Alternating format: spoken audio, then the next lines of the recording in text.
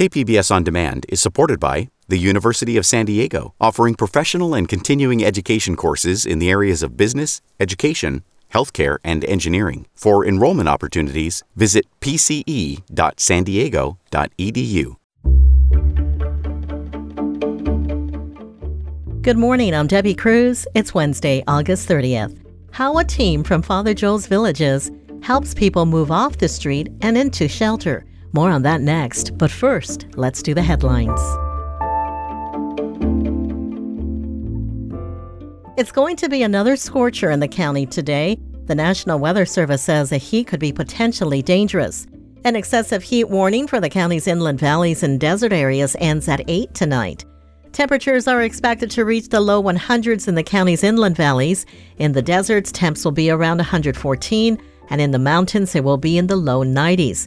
If you need a place to cool down today, there's a list of cool zones on the county's website. Forecasters say there is some relief for the rest of the week as temperatures start to cool down a little. The construction of a new $1 billion Rady Children's Hospital building is underway. The 7-story intensive care unit and emergency services pavilion will have a new emergency department, advanced pediatric, neonatal, and cardiac ICUs, and more. According to a statement from the hospital, the facility will also include child-friendly areas and single-patient rooms with space for caregivers to stay. It's scheduled to open in 2027.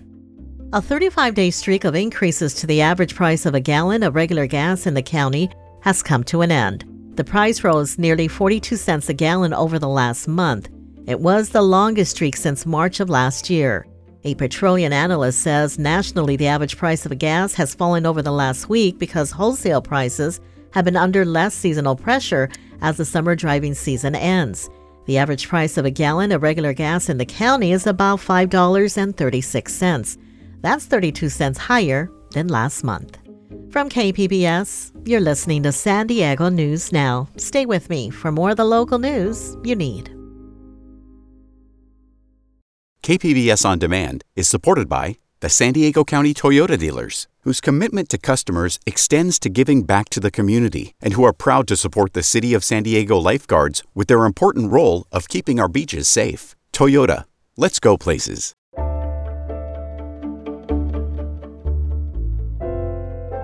The City of San Diego began enforcing its unsafe camping ordinance about a month ago. That has resulted in fewer homeless encampments downtown, but there's still not enough shelter beds for everyone who needs one.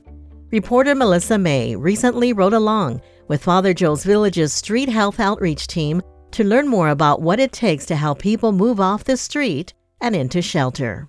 If you're ever in downtown San Diego, you may see a bright blue and orange van drive by. But it's not just a van. It's a lifeline for people experiencing homelessness. We don't give up on people, no matter what. We have clients that, like I said, some days they're willing to work with us and they're willing to accept our help, and then they aren't. But no matter what, we don't give up on them. We keep coming back even when they don't want us to. That's Father Joe's Village's street health team outreach worker, Michelle Lefevre. The team's daily interactions start with offering what they call tools of engagement. Hey guys, anybody some water, some snacks? Yes. Yes. Supervisor Jennifer Wilkins also trains clients to use Narcan, which can reverse opioid overdoses. What you can do is direct them to see if they have any signs of life, and if not, you can take off the second dose and then do another dose in the nostrils. Okay, but make sure you are calling for emergency services or asking someone to help you. Okay, thank you. According to the county medical examiner, 214 unsheltered residents have died from overdoses so far in 2023. Most were from fentanyl. Stephen Brown has been living on the streets for the last 6 months. Without them, I couldn't be walking right now. My leg was really infected. It was bad, and it was hurt. And they looked at it and said, hey, we got a solution for you. And they gave me my medication and everything I needed. I couldn't have done it without them. I didn't know what to do without them. Every day is different for the team, but one thing is always consistent. They make an impact in the lives of homeless San Diegans. We see people physically heal. We see people's health get better because they started taking their medications. We see people start practicing safer use practices, and so their use is causing less harm. And sometimes that impact builds trust and leads to success stories like Ruthie Lavina Wilson's. She was always so inebriated, I couldn't help her get her documents to get permanent supportive housing. It took me over a year to get her birth certificate. After a life filled with traumatic experiences, Wilson says she lived on the streets in San Diego for the last 3 years. I was raped at 15. I had a baby. My parents put me out. And I've been abused. And I was left out in the desert for dead. My ex-husband, he pulled both arms out of my sockets and decided to become homeless so he couldn't find me. One thing led to another. I ended up sleeping outside of Ralph's on the street. Like I said, these guys came in and swooped me up. And they come every week to make sure they found me and take care of my wounds. The San Diego District Attorney's Office says people who are homeless in San Diego are 12 times more likely to be assaulted than the general population.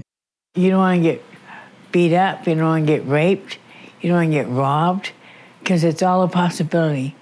You don't sleep because you're afraid to sleep. But recently, Wilson moved into her own apartment. Ruby! Wow! This is my place. This is amazing! With her receipt for paying her first month's rent in hand, Wilson credits Lefevre for never giving up on her. She made it a point that I didn't fall through the cracks. Getting people into housing is the ultimate success for the street health team, but Lefevre counts all the milestones. They want to have the conversation of, hey, I want to get clean and sober. Can you help me? We've helped people and I've delivered people to detox, to rehab, and I've watched them successfully finish and successfully move on with their lives. In the last year, the team has helped move about 20 people into permanent housing and almost 60 into shelters. But in July, more than 1,500 people were living on the streets of downtown San Diego. Melissa May, KPBS News.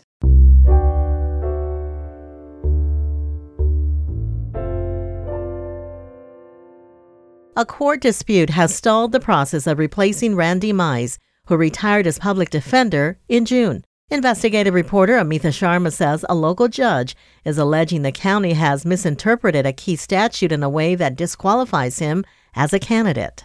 Superior Court Judge Michael Washington applied to be the county's next public defender in June, but the county won't consider him for the job because of its interpretation of a 1947 government code.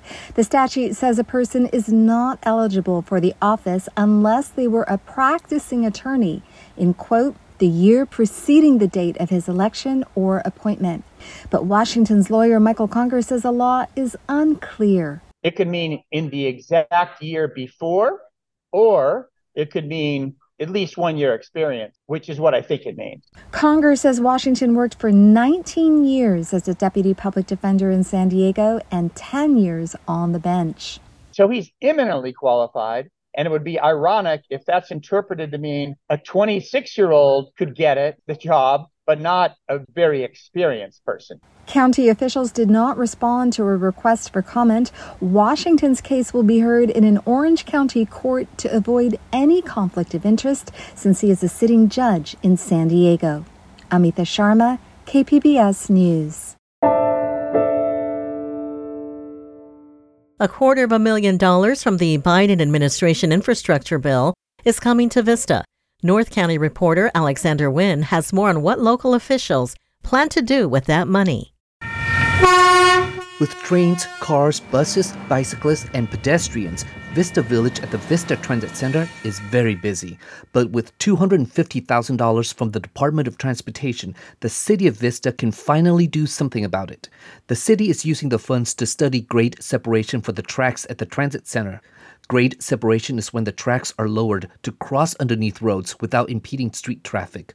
Currently, Solana Beach is the only city in the county with grade separation between the tracks and the roads. Longtime train commuter Noe Castilla supports the plan. I think it's a good idea. I'm helping traffic.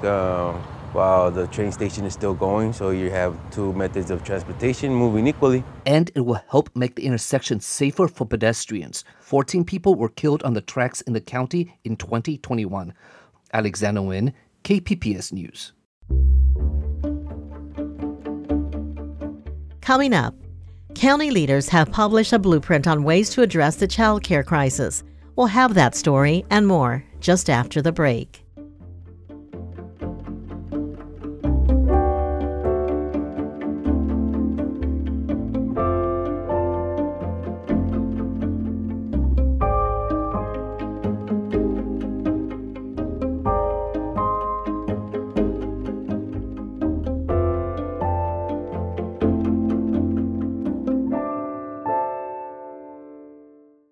KPBS On Demand is supported by UC San Diego Osher Lifelong Learning Institute, hosting an open house to learn about the upcoming classes and seminars, member benefits, and meet the volunteer leadership team. Saturday, March 30th. Registration at extendedstudies.ucsd.edu/OLLI.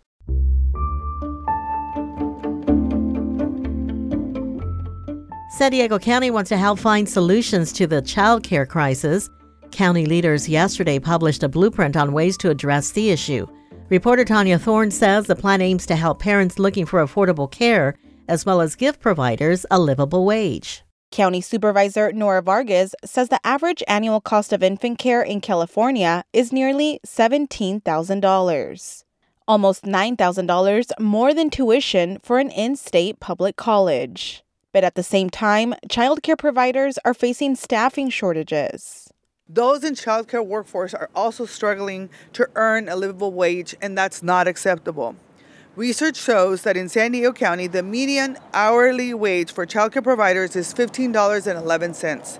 Vargas says the next steps are to go after funding and support. Childcare has to be a public good. It shouldn't be something that only moms or parents are thinking about. County leaders will work on the plans over the next 2 years. Tanya Thorne, KPBS News.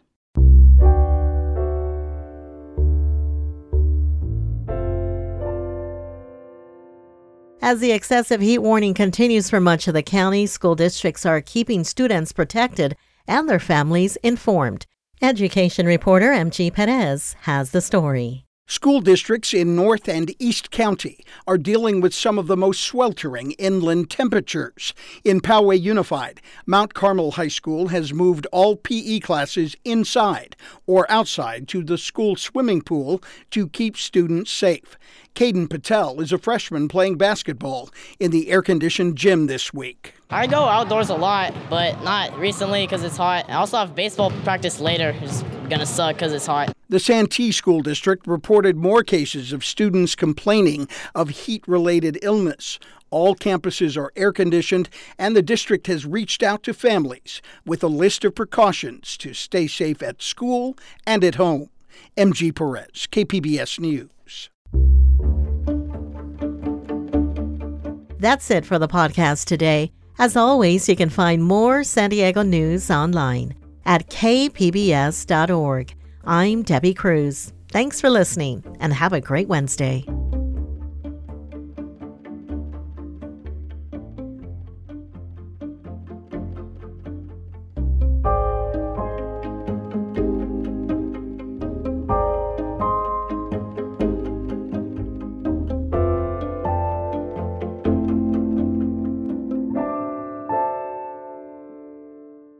KPBS On Demand is supported by the San Diego County Toyota dealers, whose commitment to customers extends to giving back to the community and who are proud to support the City of San Diego lifeguards with their important role of keeping our beaches safe. Toyota, let's go places.